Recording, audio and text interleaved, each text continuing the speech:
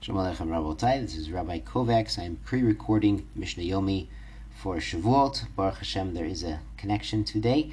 We are in the 8th parak of Shvit at the Mishnah test, the 9th Mishnah. We're talking about using Shvit oil on your kelim.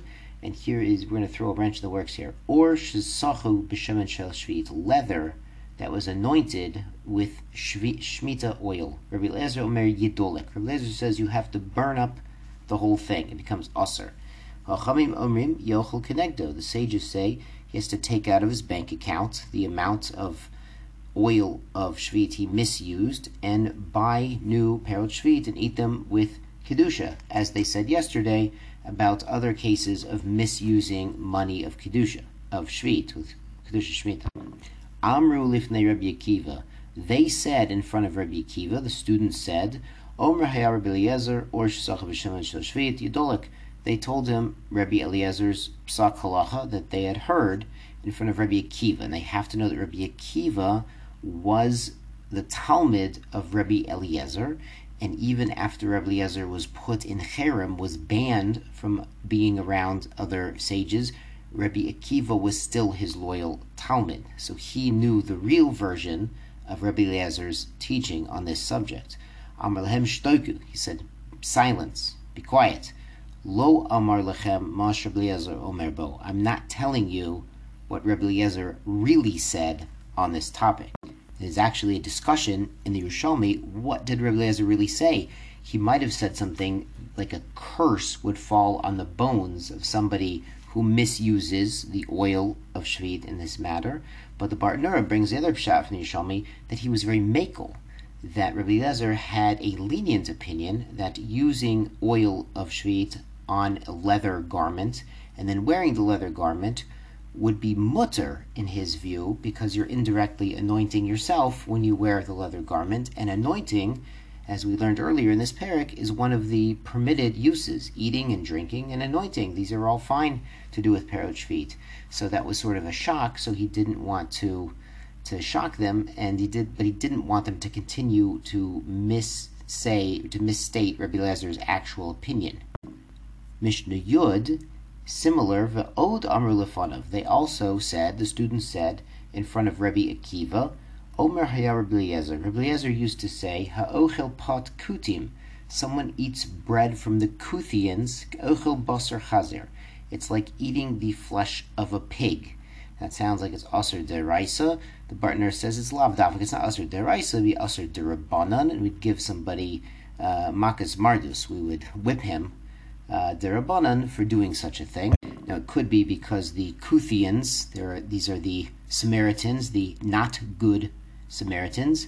They were the imported nation by Sencheriv Melech Asher. When he kicked out the 10 tribes, he brought in some new people, and they were attacked by lions, and then they complained to Sencheriv, so he sent them some Jews to teach them Torah, so they wouldn't get attacked by lions anymore. So they sort of converted, but it was out of fear of lions. And then we actually discussed in Demai, they weren't always particular about taking Truma and Meiser. They were suspected on some other things. They weren't so observant in some areas, but they were observant in certain areas. They ignored a lot of Derabanans, did some Deraisas very scrupulously.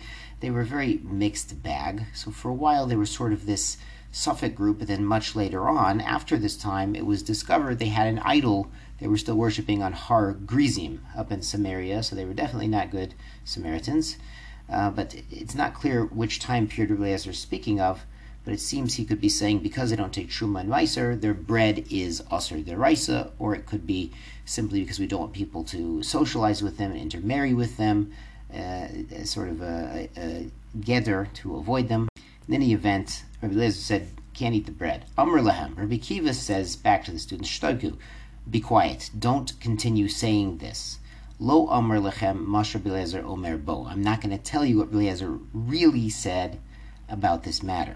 And it could be that Rabbi Eliezer might have been makel. He might have said these Kuthians were taking tithes reliably enough that you could eat the bread, or if it was bread that they were going to eat themselves, they would have tithed it for themselves, and you could partake in it.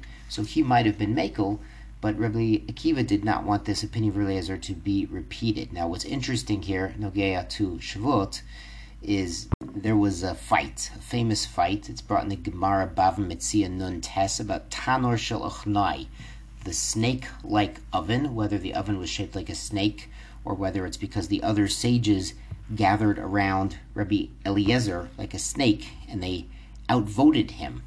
And he said, I have a Mesorah. And they said, no, we're outvoting you. We've decided the halacha, this oven is tameh. And remember, this is the famous incident where Eliezer says, the tree should bend, the river should flow backwards, the walls should bend in. And Rabbi Yeshua gets up and says, Lo b'shamayim hi. So this is the famous Lo b'shamayim hi, where Rabbi Eliezer was outvoted, and he was very upset about that. So why was Rabbi Eliezer so upset about being outvoted? Well, that's in the second parak of Pirkei Avos. So the 8th Mishnah, and the second parak of Pirkei Avos, Rabbi Yochanan ben Zakkai says the praises of his Talmidim. And he says, Rabbi Eliezer ben Horkanus bor sud she'einu ma'abed tipa. He is a plastered cistern that never loses a drop. So Rabbi Eliezer had a Mesorah from his own Rebbeim that this was the halacha, and so he was very obstinate. Now the problem is, he got a Mesorah, just like we get a Mesorah from Sinai, but you have to apply that to the new circumstances at hand. It could be this Tanor Shel Ochnai, it was a new kind of oven, there was something new going on, and he wasn't willing to listen to the sages discussing, well, what's the legality of this new situation? So Rabbi Eliezer was a gadol, was perhaps the greatest gadol of his generation, but he couldn't come to an agreement with the other sages who outvoted him. So it's not enough just to accept the Mesorah, but we have to work with our fellow Jews to understand and apply it to what's going on in our life today. So it's sort of the hashkafa al regel achas on one leg about Rabbi Akiva, who was the last loyal Talmud of Rabbi Eliezer, and really the godless of Rabbi Eliezer and his Mesorah. Shkayach Rabosai. Chag Sameach.